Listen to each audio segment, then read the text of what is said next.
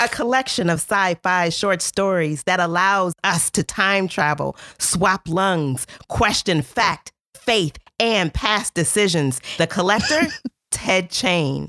The book, Exhalation. And you're listening to Lit Society. Let us get lit!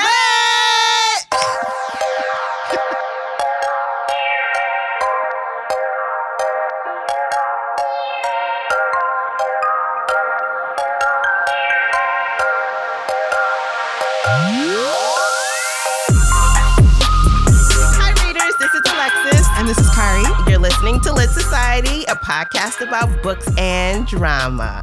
So, Kari, how's it been? How's your week? What are you doing these days? My week has been wonderful, friend of mine, Illuminator of Light. How has your week been? Well, I gotta say, I got out this week and I went to the library and it made me feel really new. That's great. I'm telling you, I felt great going to the library. Oh, I have an announcement. What? Okay, go ahead with your announcement. And then we'll talk about the library and stuff. Okay. I got the new Off-White Air Jordans. Please tell your friends. I know you care. It was my first time using the sneakers app. I was just out for a run. I pulled it up on my phone and said, oh, yeah, these things. Let me go ahead and get them. Okay, so what made you get on that bandwagon? Can I say bandwagon? They are really cute. I gotta admit, they are really cute. You get that. But you feel like you've become a sneakerhead.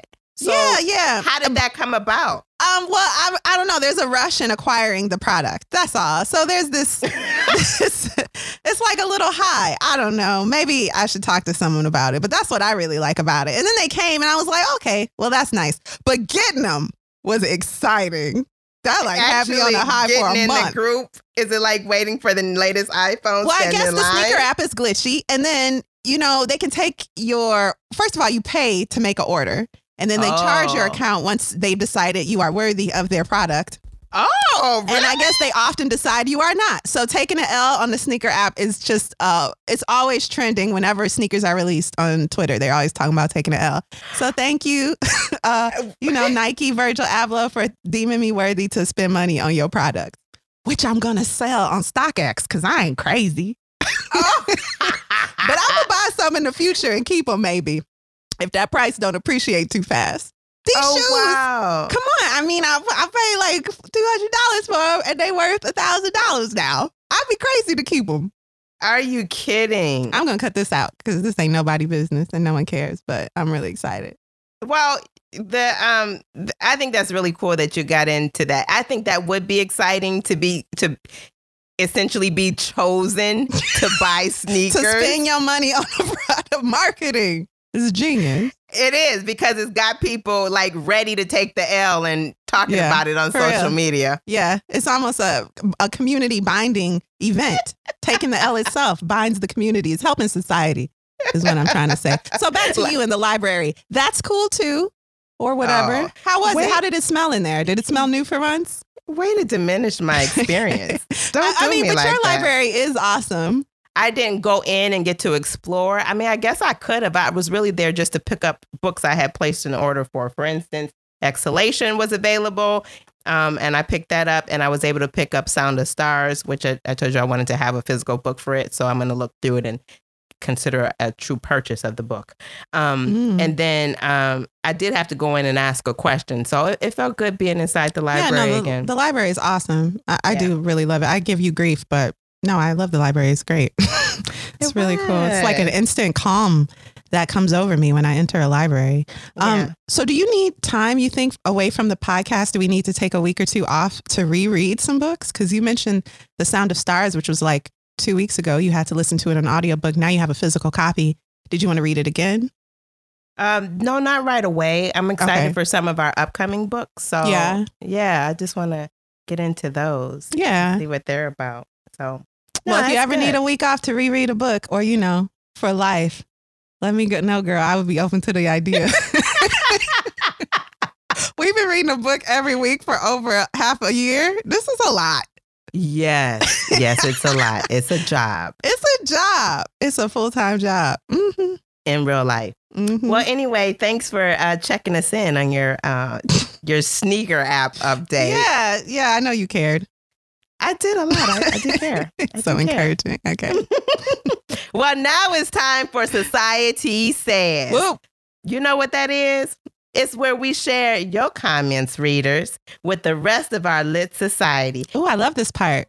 Kari, Yeah. Is there a comment that you thought was particularly lit? Yeah, I got some lit comments. So I'm going to share one from Apple Podcasts. And this is from Rykoff. I hope I'm saying your name right. Rykoff L. And their comment says, almost remembering. It's about our last episode based on Remembering Laughter, the book. So that book was set in Iowa. It's like, it can be either a very interesting book or a very boring book, depending on your mood that day. Well, Goodreads hated it, so. Oh, did they? Well, I actually liked it a lot. I mean, it's like 130 pages. But this commenter says, love the episode, love the latest episode, and also props for the subtle Hamilton reference in the notes. So in the show notes, I wrote, and I write our show notes. I steal sometimes from Alexis. So I do that a lot, but I finalize. Right. And I wrote forgiveness. Can you imagine? Because that was our theme of the week. Okay, so they continue.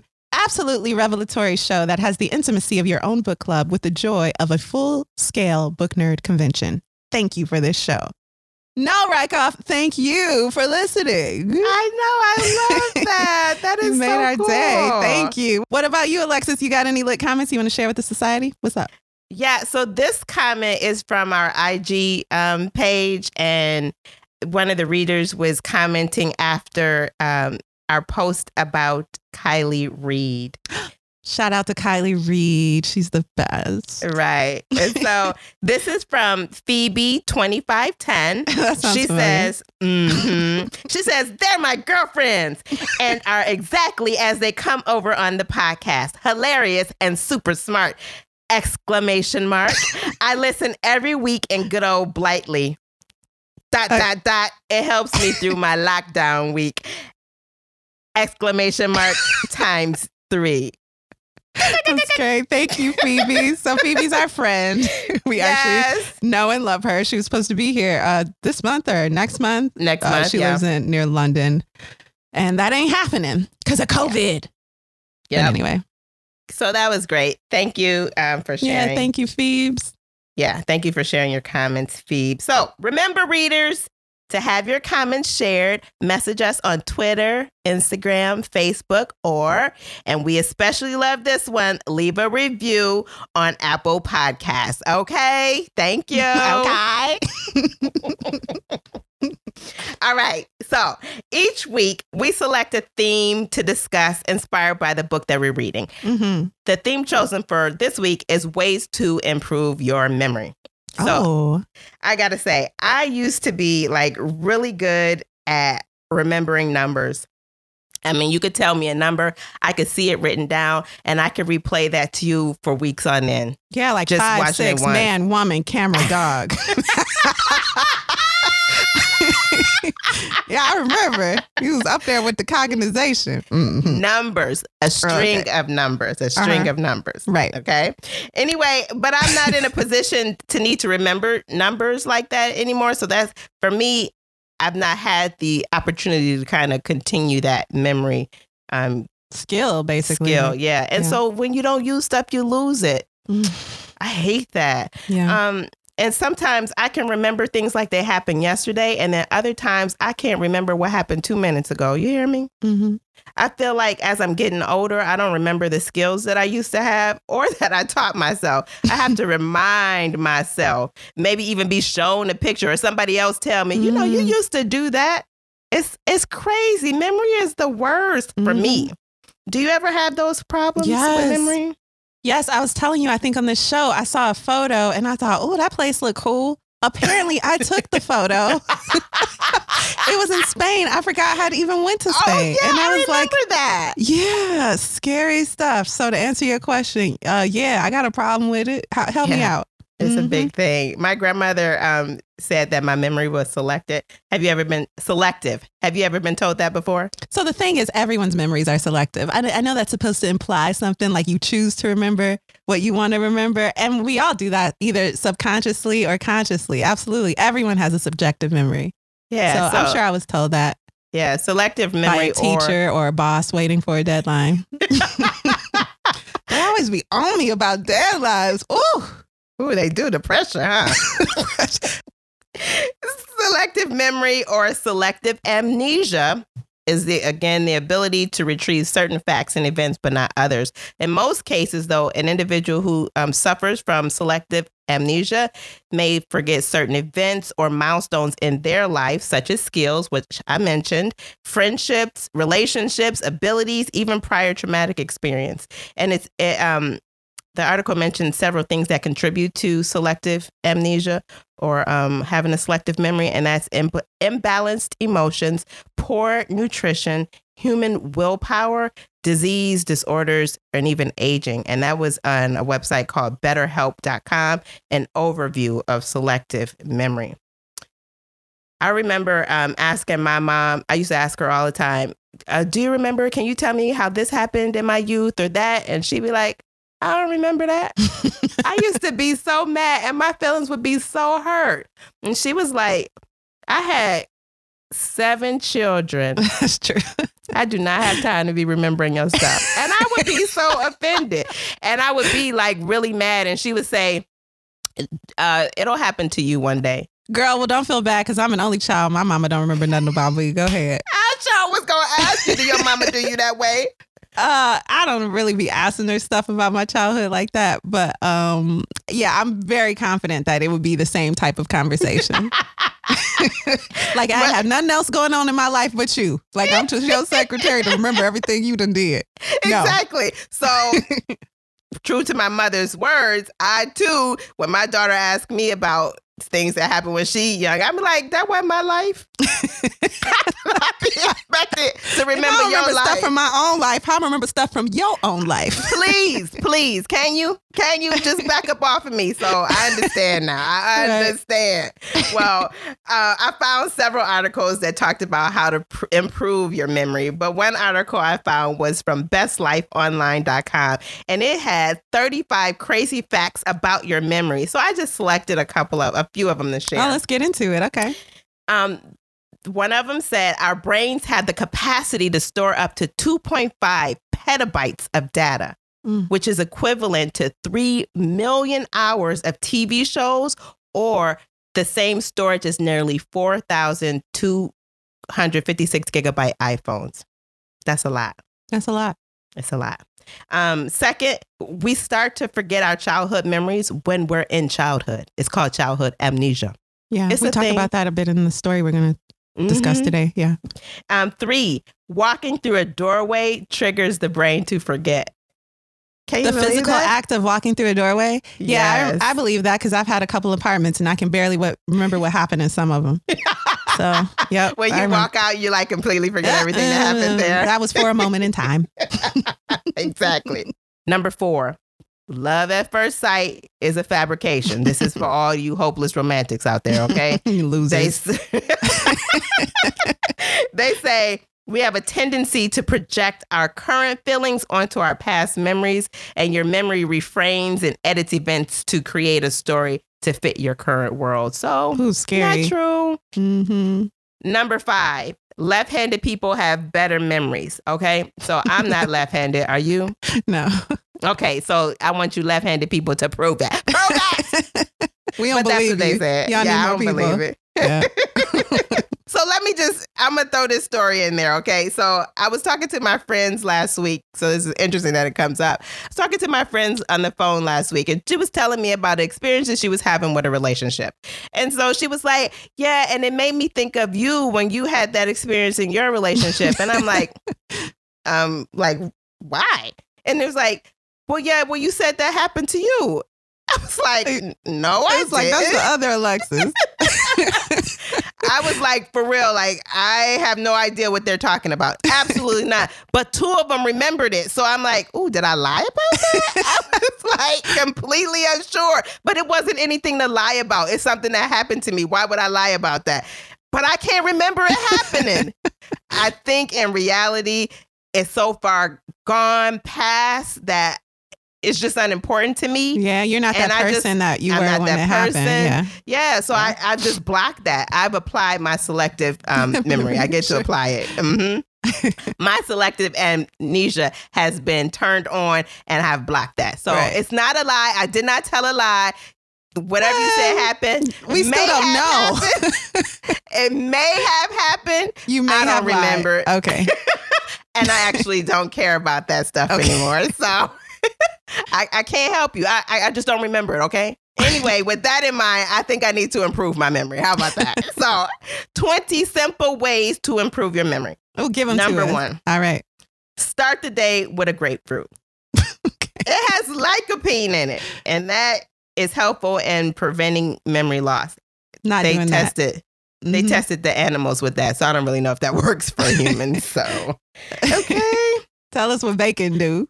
No, not bacon. Bad nutrition does contribute to poor memory, okay? That makes sense. Okay. Stress less. So if you ever find yourself forgetting names, where you parked your car, when you've stressed out, you're not alone. It's linked to cortisol, that stress hormone, and it contributes to short-term memory loss. So strategies like meditation, unplugging from social media, exercise can help reduce your stress level fast and help you retain your memories in the process. Number 3, eat oysters. It's a great source of zinc, and it's linked to improved spatial working memory among middle-aged and elderly research subjects. So hard pass. Really? Mm-hmm. I thought you ate oysters. Nope. Oh, so actually for the first time prepared oysters, coincidentally last Thursday in my home. Uh-huh. And I thought, nope. Now I have officially tried them in every way. The only way I like them is the New Orleans charbroiled way. That is amazing. But otherwise, nah, y'all can keep that. Oh, the only way I like them is, in the Dominican Republic, from one of the guys pushing a cart on the street. It is the best. That actually sounds awesome. It was. Number 4, laugh more.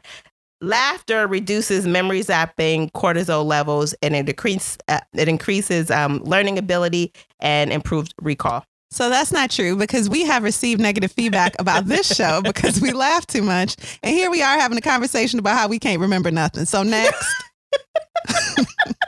You got anything good on that list that we can use? Well, we forgot they said it. Okay. We're not laughing enough. That's what that means. That's what it is. That's what it means. Number 5, meditate. Practice mindfulness. So what does that mean? I love that. Talk more about that. Okay, so for practicing mindfulness, it helps you make and retain important memories for longer. Thinking on things, have taken time out to think about things for a period of time helps it stay in your mind. You're able to recall it faster. So that is an important tip. And it's not the meditating where you're emptying your mind. You're mindfully considering something and dwelling on it. I love that, because I'm reading every night. And what I'm going to do is read less. I read a book that's very important to me, like shapes my life. But I'm going to read less of it and meditate more on what I do read from it every night. So I've been trying to do that, but this is a good reminder to keep meditating on a nightly basis. I love that. Yeah. I love that too. And I'm going to put it into practice. Yeah, and help me remember what I read. Mm-hmm. Here's a goodie. Number 6, snack on dark chocolate. Done. Mm-hmm. Easy it ain't no peasy. problem. That ain't no problem. That ain't no problem. Cocoa flavonoids, they turn the clock back on memory decline. Number 7, work out. Anaerobic exercise increases the hippocampus, that part in the brain, which is associated with cognitive ability and memory retention. So that makes that different. Try to sweat it out 30 to 45 minutes every day. Okay, I'm going to take that into consideration. People be challenging me and stuff, so I better try. Number 8, balance your gut bacteria. Infections in the gut can cause memory issues in mice, but I think I'm okay with saying this applies to humans too, not just because they wrote it down, but because I believe it. Okay. Loading up probiotic foods like sauerkraut, kimchi, yogurt, and giving the good bacteria in your gut something to snack on is key to a better memory. Okay. And number 9, spend time with friends. They say just 10 minutes could improve your memory and overall. cognitive ability. You came to my house. You guys, Alexis actually, I was working from home one day. I got a ring at the doorbell and it was Alexis with a tiramisu made from scratch just for me and my husband too, I guess. And she came into my home and we stood on opposite sides of the kitchen for like 5 minutes. Uncomfortable. But it was worth it. I was so grateful that you had done that for me. And you know, anytime, come on by. Yeah, my discomfort helps you. How could I not be that kind of friend, right? Exactly. Okay. That's the ROI I can live with. Number 10, play games. Adult patients who regularly played board games were 15% less likely to develop dementia. So that's one I can totally get behind because it keeps your mind active. Does reading help with memory too? Well, I didn't see that on the list. So should we stop? Okay. Well, there's plenty more on the site, and there's a bunch of resources online about the ways to improve your memory. This is just like the tip of the iceberg. There's even more professional versions of this. I'm not discrediting your site, sorry, but I'm just saying. And we ain't never heard of it, so who knows where this came from? Maybe they have a resource that they're quoting. What I loved about these tips, though, is that they're like interdependent, if that's the right word. So being more mindful reduces stress. And having less stress and being more mindful also leads to an improved memory. Spending time with friends reduces stress. Exercise reduces stress. And these were all steps that you brought out to improve memory. So by doing all those things, we help ourselves in multiple ways. I love that. I'm going to take some stuff away from this. Try to apply it. Well, we're going to take a quick break before we get into the context and author intro. Okay, let's do it.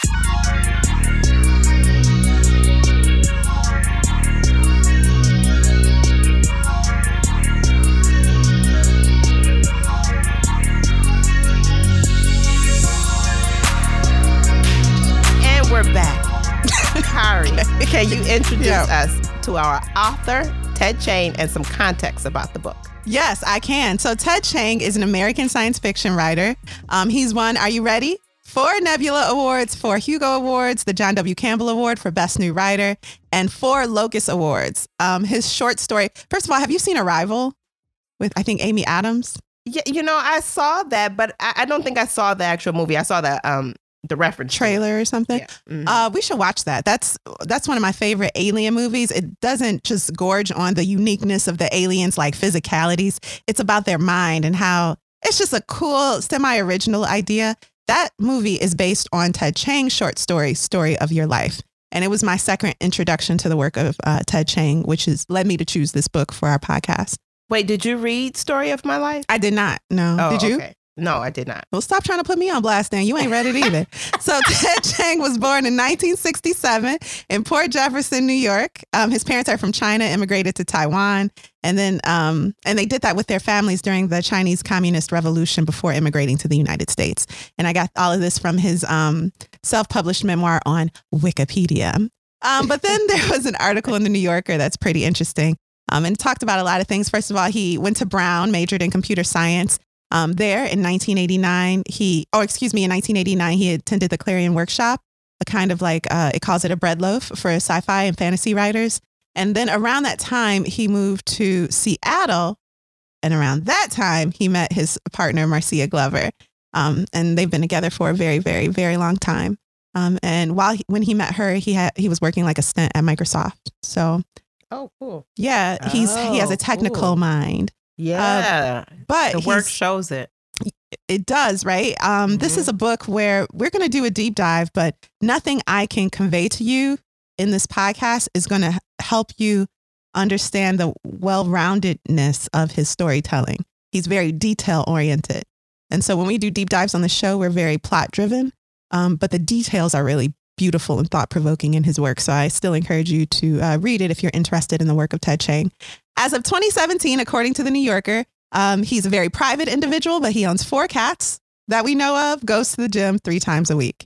And that's Chiang. He's published 17 short stories, novelettes, novellas as of 2019, and again, has won numerous awards. Okay. All right. Well, I liked hearing about him working at Microsoft because that helped me understand all the technical stuff that was in the book. And he graduated from Brown with a major in computer science. So, okay. And he's been writing, I don't know if I said this, since high school. So those two skills and interests were always side by side for him. He fed them both I don't know about equally, but simultaneously. So it makes sense that he's a technical writer. Yeah. Mm-hmm. Mm-hmm. Well, thank you for that. Well, you're welcome. Now, why don't you give us a brief synopsis without spoilers before our deep dive? I can do that. I took a page out of your book and made it truly brief this time. And it goes a little something like this. Exhalation is a series of little stories that ask big questions about life, our purpose, and the space occupied by humankind in the universe. Alexis, what were your first thoughts of Exhalation? Well, the cover kind of made me nervous. I didn't know what to expect. Wait, why? It's so blank. It's just really blank, and there's not really anything telling you about the book. I do much more enjoy, I think it's the English cover. It's these lungs that are like metallic and almost floral. Well, that makes coincides sense with the story, with one of the stories. Yeah. Yeah. Well, you should show me that one because I'll send it to you. It's on Goodreads. I don't know what to expect. Let me just give it a try. So I didn't have any really strong feelings because the cover made me nervous. So how about you? What were your first thoughts? What were my first thoughts? I do not like short stories. I hate them, actually. Wow. Usually because I know you hate that word, hate. So I hate it. I hate it so much. I hate it. I do. But I hate the type of short stories that are like a man falling from the sky. Or what's the name of that book? Is that it? Yeah. So this is the thing. The book I'm referring to is Leslie Nika Arima's What It Means When a Man Falls from the Sky, where you have beautiful, engaging, seductive stories that just don't end. There's no end. And so you're left with this cliffhanger that's indefinite. And that is garbage to me. I hate that. I need the story to end or it will bother me for truly the rest of my life. Well, Ted Chiang's stories all have beginning, middles, and ends. So these type of short stories, I'm all for, where they are complete stories. They're not meant to just whet your appetite. WHET, they meant to give you something to chew on. So I like that. And to be clear, What It Means When a Man Falls from the Sky has some amazing stories, and that's why it angers me so much. But anyway, we're not talking about that book today. We're talking about this one. And that was my first thought about Exhalation. Why am I choosing a short story book if I hate them? But why not? Because we have a podcast where we choose books we don't always find interest in to read. Mm-hmm. That's right. And I love it. That gives me freedom of expression and selection. That's right. We got 52 weeks in a year, 52 books. That's right. Well, Kari, I think we're ready for our deep dive. Let's get started. Okay. Now, a man by the name of Barry O, you may know him as Barack Obama, calls this a collection of short stories that will make you think, grapple with big questions, feel more human, the best kind of science fiction. I want to just tell you that I'm going to just choose one story to really dive deeply into. Just one? I really don't know how to approach this. And then I'm going to give you an overview of maybe two or three. How's that sound, readers? Okay, I can take that. And we never done this before. Talking to me. I think you too, Alexa. How that sound? That sound good, girl. And we never done this before. But readers, I'm going to encourage you to turn off our show. Turn it off. Pause it. Stop listening. And go to LeVar Burton's podcast where he reads The Merchant and the Alchemist's Gate. Have you heard that? You know what? I knew I heard that story before. Yes. LeVar Burton read that to me. And yes. I mean, and it's great. So, I encourage. So, I'm not actually going to go into that story because I do want you to hear LeVar read it. It's got some elements in there that, So let's talk briefly about Exhalation. Oh, spoiler alert! Did we tell you that this is full of spoilers? These deep dives, full of spoilers. Full of them. We want you to know that. So, Exhalation, one of the short stories. Exhalation takes place on a planet in another universe in the distant future. Or perhaps a universe that exists right now in the universe of Ted Chiang. But the point is, there are these creatures who, the main life being on this planet, they have lungs that can be interchanged. And one of the best ways to pass time between them is to fill up their lungs together. kind of like people do as they smoke together, ironically. Well, these life beings fill up their lungs together, and they go to these like charging stations, like gas stations, pick up their lungs, charge them with their friends, and they're out like living their life. Well, one day the main character hears a crier from his town say that before he finished his like sermon, the clock struck and told him his time was up and he had like an hour left. And then a crier from another town says the same thing. And the narrator, we find out, is a scientist with an idea that he hasn't voiced, but he thinks this idea is the reason why the clocks are stopping.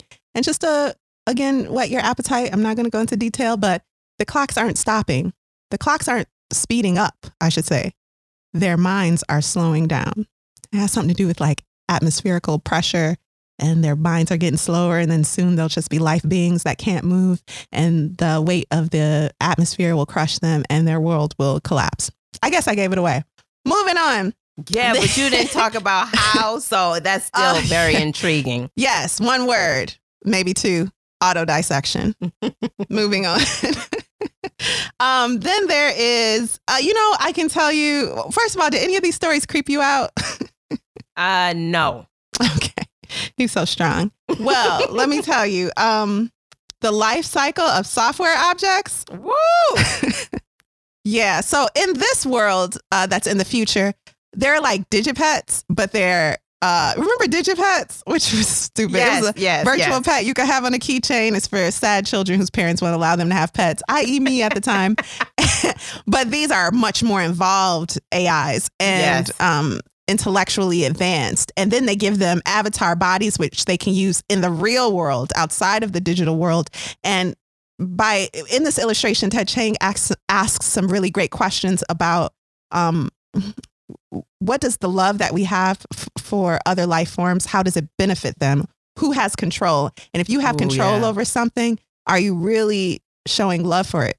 A lot of his questions involve, or a lot of the questions he proposes involve humankind's purpose and place in the world. Well, I guess I didn't really expect you to talk about the Daisy's patent automatic. That's also name. very interesting. What you got?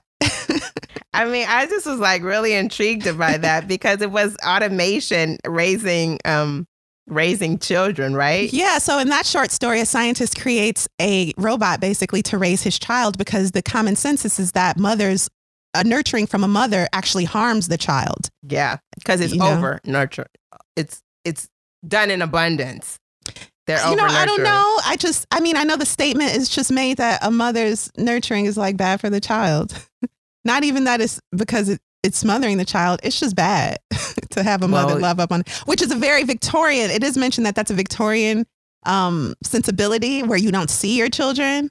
It's like, it's almost low class to raise your own children. This was believed at a time. Right. And the story also takes place, though, like in early 1900s. Okay. Yeah. Early 1900s. So it's nurture, nature, what do humans need and how will you end up when you don't have a mother's touch? And that's a very short story that tells a complete tale there. So I want to start with a quote from Plato. And that's what this story made me remember. So I'm going to tell you what he said, and you tell me what you think he was talking about. This is Plato's quote. If men learn this, it will implant forgetfulness in their souls. They will cease to exercise memory, calling things to remembrance no longer from within themselves, but by means of external marks. What you have discovered is a recipe not for memory, but for reminder. What do you think Plato is referring to in that quote? Wow, that's deep. That makes me think of a riddle that I am unable to solve. Writing. He was referring to what we commonly refer to as literacy. Wow. So there was a big movement from philosophers and intellectuals not to encourage writing. These men, I think Socrates also, were men who were famous for their memories. They could remember things. And we don't even have to go to like European philosophers. A lot of our history, what we know about mankind, was first passed on from generation to generation. Orally by orators. So the idea of writing something down, first of all, there was a time when most people didn't know how to write. Right. And so you had to pass on. And that process instilled a respect for elders. It created a hierarchy for who you go to for the truth. You don't have a reference work that you pick up. you have elders that you speak with. So anyway, that's what the story reminded me of. And now let's get into the story. That got heavy. Ooh, let me shake it off. That did. Sorry. Go. Okay, here we go. It. So in this story by Ted Chiang, we have a narrator. We never know the narrator's name. It's okay. You don't need to know. While his child is an infant, the narrator reads an essay that informs him soon it will be unnecessary to teach children how to read or write. He and his wife are like, wow, no matter what happens, we're going to make sure our daughter, our baby girl, is literate, that she knows how to read and write. That was the past. Now it's today. His daughter is an adult. She is smart. She's dedicated to her job at an art museum, even though she could earn money, more money elsewhere. She can read and write. She can read at least as well as her father. And for all practical purposes, she can write, but it's complicated. With her retinal projector, she autocorrects the words she intends to write, or even sometimes the words she intends to say. Give her a keyboard, though, like they used to use in the old days, which is our time. Right, today. And she would have a problem spelling out even a simple 3-word article like the. This is where we are in advancement in this story. We're in some not so distant future where eyes project things such as the words we intend to write and even the memories we try to forget. Our eyeballs project them inside our mind. But I'm getting ahead of myself. Our narrator is reflecting now on the changes the world has seen, that he personally has seen since his daughter, was an infant. One of these, unfortunately, is the fact that her mother up and left one day. She decided that the family life was not giving her the excitement she craved, and she left her husband and daughter. She left them so that she could travel the world. In her absence, they were both crushed. He had never wanted children, and although he loved his daughter, he couldn't help but feeling like he was in a situation that was unfair in every way. But then there were other changes he observed through life, and those included technological advancements so subtle that they're all almost unrecognizable unless you look at them as like a whole. And I think we can relate to that. Think of how we communicate today versus watch Seinfeld. That show would not exist if cell phones were prevalent. Because a lot of it is, you didn't call me, you should have called me. Exactly. I didn't call you. Mm-hmm. Mm-hmm. So, that's the way technology is. If you don't look at it in a span of 10 years, it can be hard to remember all the little advancements that led to the way we live now. Within each advancement in this world we're reading about, there's been a trade, convenience and utility for something more. And I think we can relate to that too. One of these advancements is a software called Riemann. Before Riemann, people were already accustomed to wearing cameras that documented their daily lives. They could reference these recordings to track down allergic reactions and even relive favorite movies. So there were practical and pleasurable purposes to these cameras everyone wore throughout their lives. But sifting through the catalogs was cumbersome. He compared it to old photo albums that you only bring out and look at on special occasions. Yeah, they hold memories that you're fond of, but who wants to go through all that? I do. Okay, so the thing with Riemann is that it has an algorithm, the software, and it can search through all those catalogs for you and display your search results, whatever you ask of it, within your mind's eye. So, Alexis won't see it, but as I'm talking to her, I'll see it within my mind, as it's projected through my eye from my mind. Anyway, it monitors even your conversations, looking for references to past events, and then it displays those events in the bottom left corner of your field of vision. For example, if you say, the last time I had a really big night out with friends before, COVID hit, and, we went lounge hopping and Alexis denied it all on our podcast the next day. Oh, shit. Then I could ask Riemann to pull it up, and I can project it, not just within my mind, but like on a wall, and be like, see, it happened. And then she would feel stupid. I would be like, that's a lie. Who altered that? Yes. But the point of the program, it wants to replace your memories. More specifically, it wants to replace the need for memories. So it's more than a virtual assistant. It wants to replace a key tool of your mind, a key utility of your brain. Our narrator is a journalist and has seen how life logs, those cameras that people wear, help solve important court cases. And he believes that the sacrifice made to wear this camera is worth it. After all, you can't have justice until you know the truth. But if justice was not the motivating factor, for example, in the case of everyday life, he found life logs only complicated matters. And an example he gives is a couple who are arguing about something one of them said. They use the life log to replay the incident, perhaps in private or even in public in front of friends.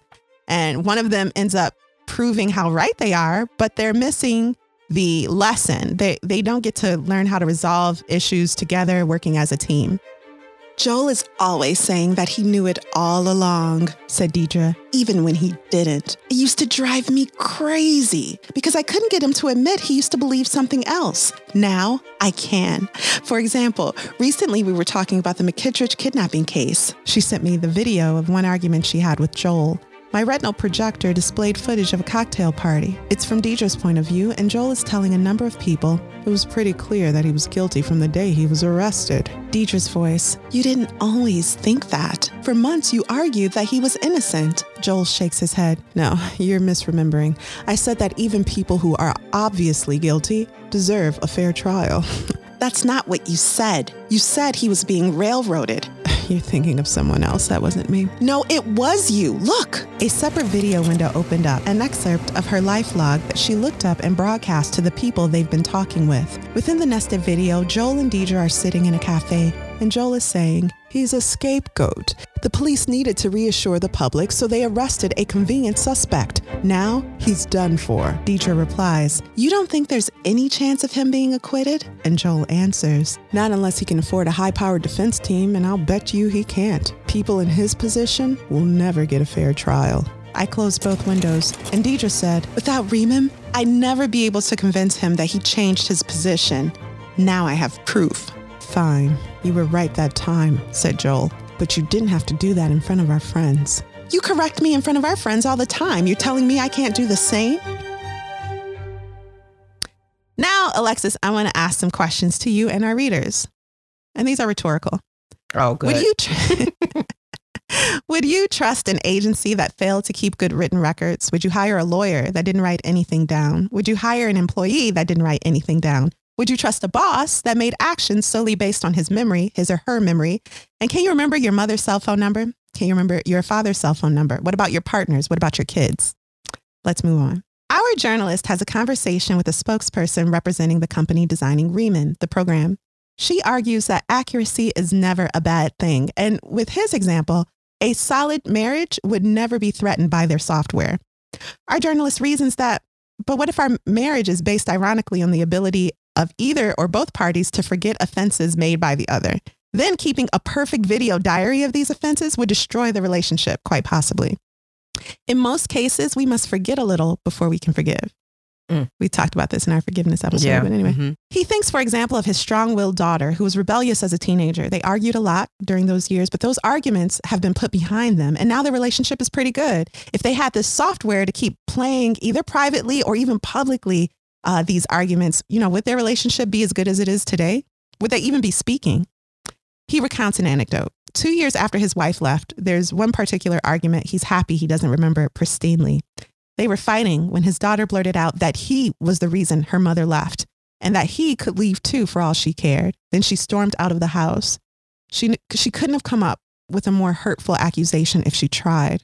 Nicole, his daughter, didn't return home until the next day, and this gave our narrator time to think. Up until this point, he considered himself to be the greatest victim of his wife's leaving. Again, he never wanted children, and now he was stuck raising an adolescent girl. How could a job so difficult be entrusted to someone with no experience whatsoever? Nicole's accusation made him realize her situation, though, was worse because she didn't volunteer for this. She had a right to be resentful. He thought he had been doing a good job as a father, but obviously he needed to do better. That moment marked a drastic change in the way he treated her. He was a better father now because of that one argument and the results of it. He thought of the way she hugged him on the day of her graduation, her college graduation, with so much force and love. His efforts were all worth it.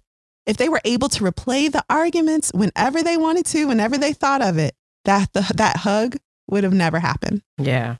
Our journalist also considers what this new software will do to people's ideas of themselves. Would you still consider yourself the way you do today if you could replay everything you've been through in life in like 4K video? Would you effectively lose your memory?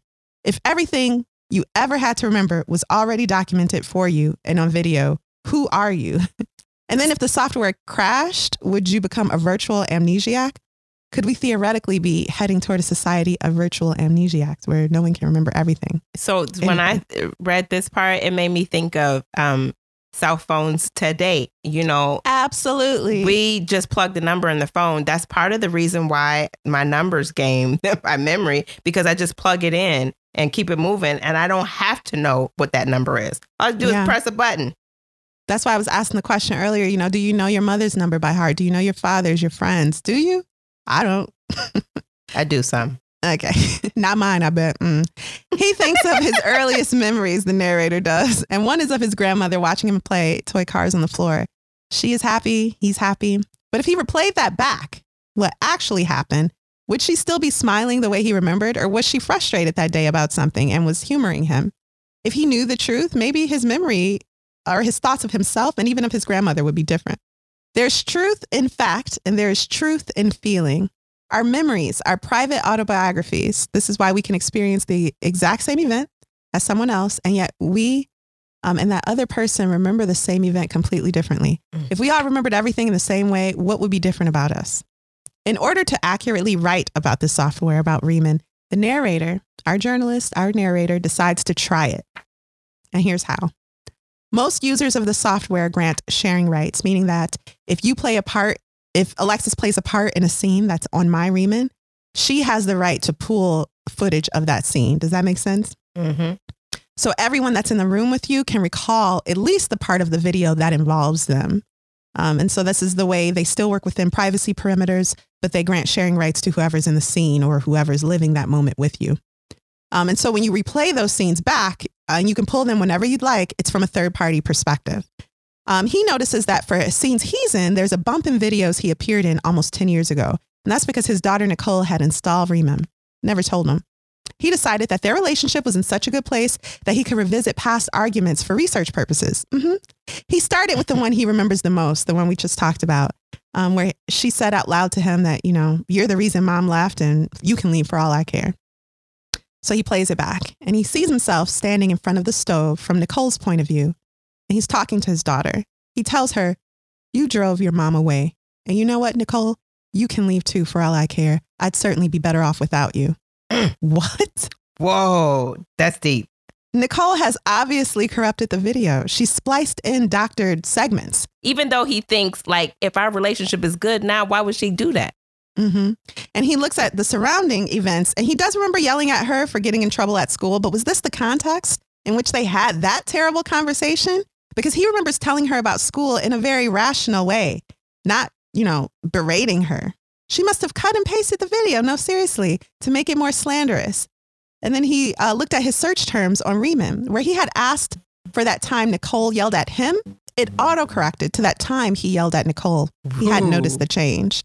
Before this video, he would have testified, hand on a stack of Bibles, that it was Nicole who yelled at him. He never imagined himself to be that type of father who could say something like that to his child. But here was digital evidence of the contrary. He was exactly that kind of father, or at least he had been.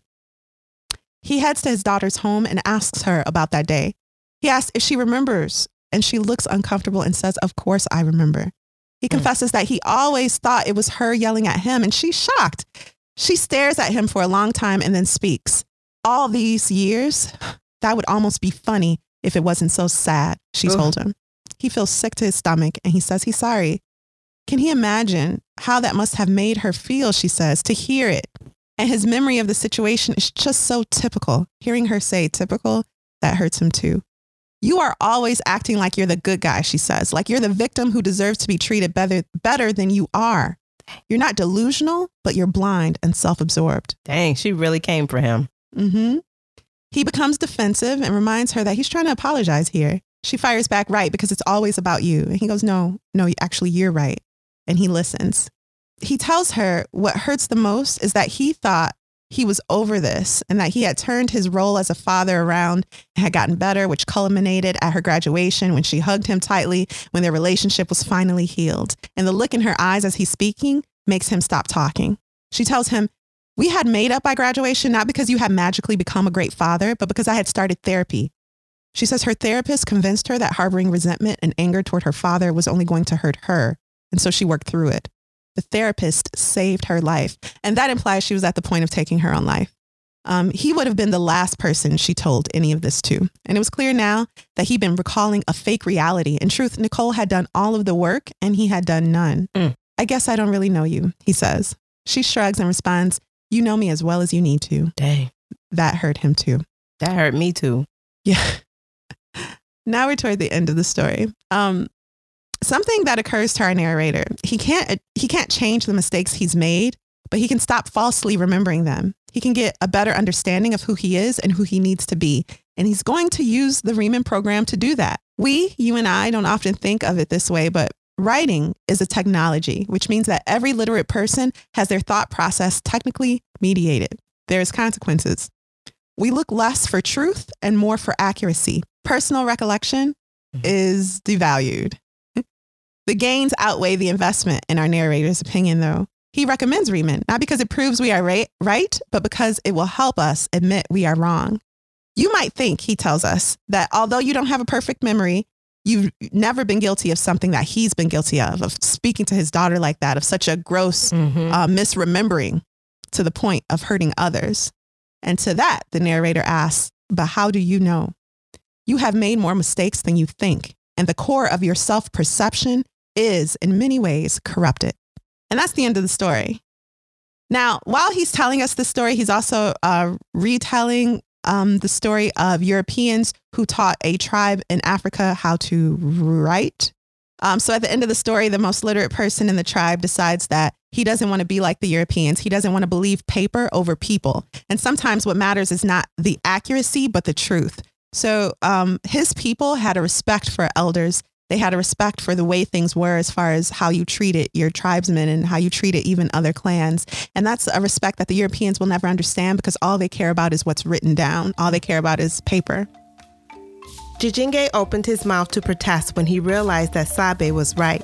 All the time he'd spent studying writing had made him think like a European. He had come to trust what was written on paper over what was said by people, and that wasn't the Tiv way. The assessment report of the Europeans was vague.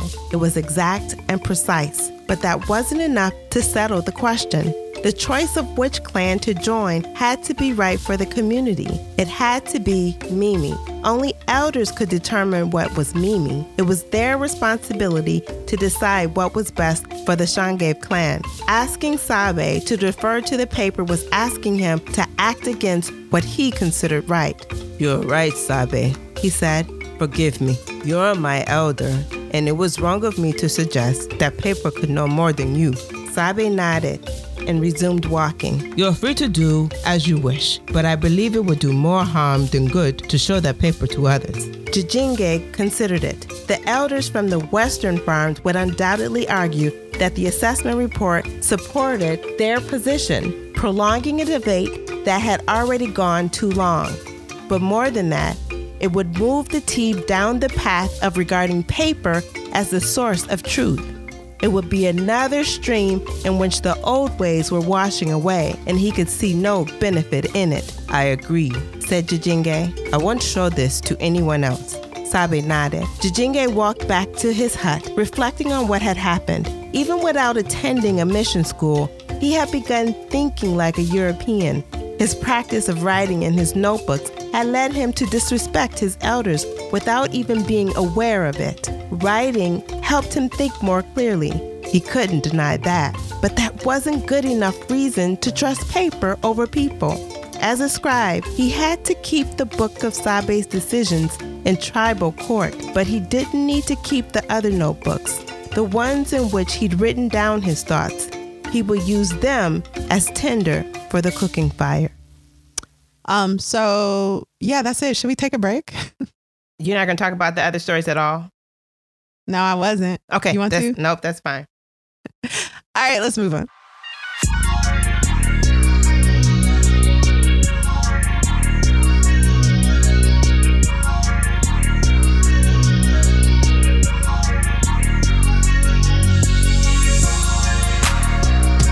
And we're back. Woo! Alexis. Yes?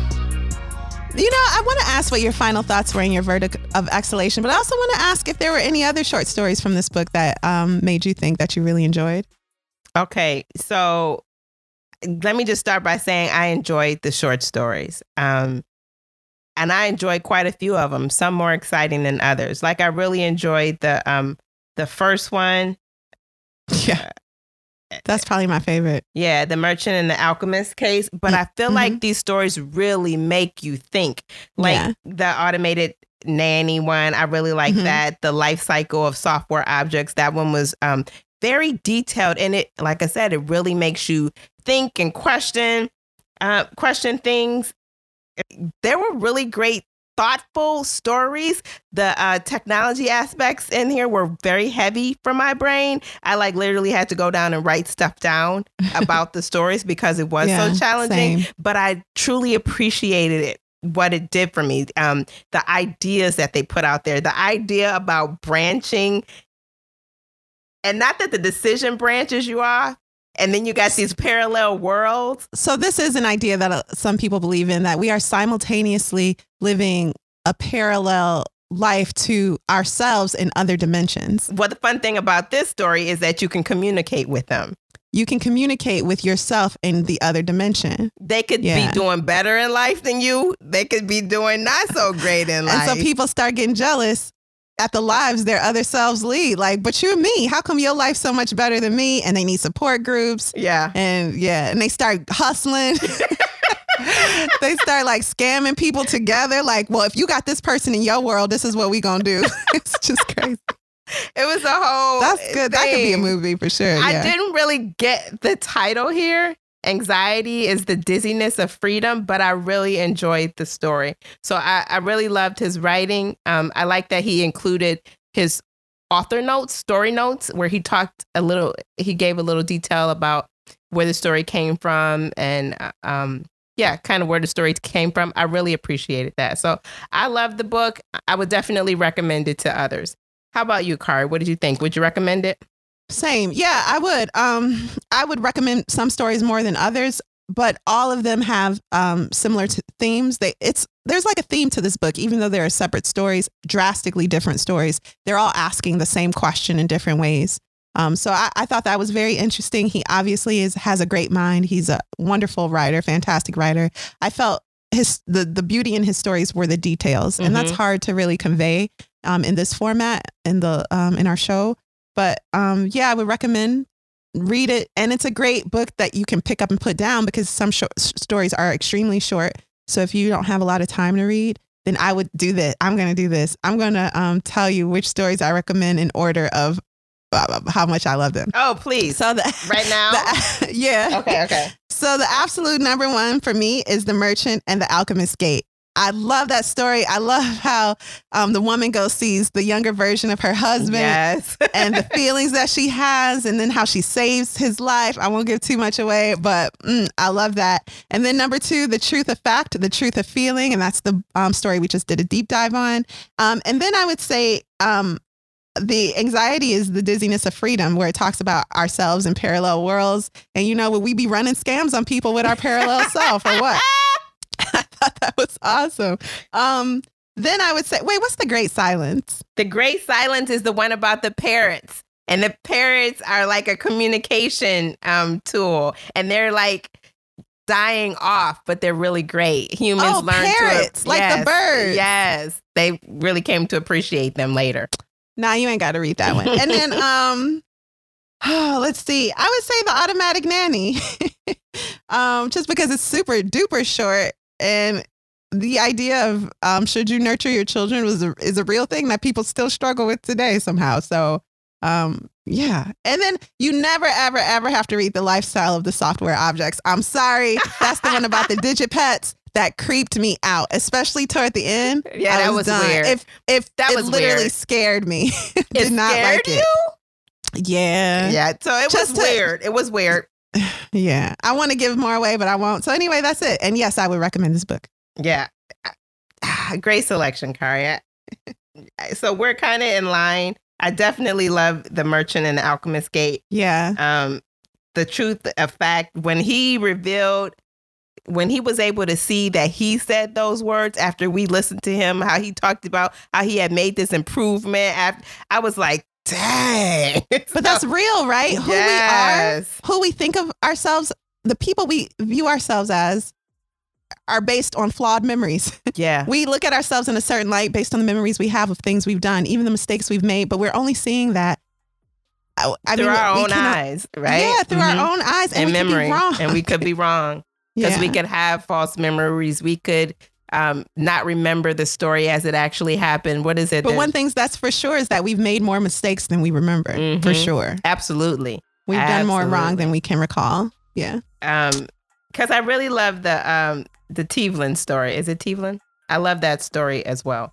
Within the truth of fact and truth of feeling. Yeah. And then, me too. And then the anxiety is the dizziness of freedom. That's like the third best. And then the automated nanny and the Omphalos. That one, I like that one too. So anyway, great book, great read. Surprised me. I didn't think I was going to like it.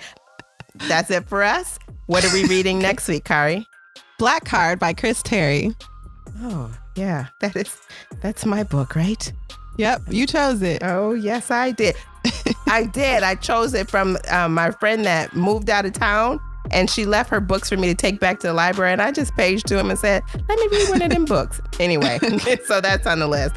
Thank you for listening to Lit Society. We'll see you next week, Thursday. Lit Society is brought to you by Alexis Honoria and Kari Herrera. That's me. Support the cause by leaving a 5-star review for our show on Apple Podcasts, along with a comment about why you absolutely love us, because we love y'all too. We love you guys. If you've enjoyed what you heard, please tell a friend about Lit Society. Visit LitSocietyPod.com for show notes, this month's book list, and to sign up for our amazing email newsletter. And until next time, readers,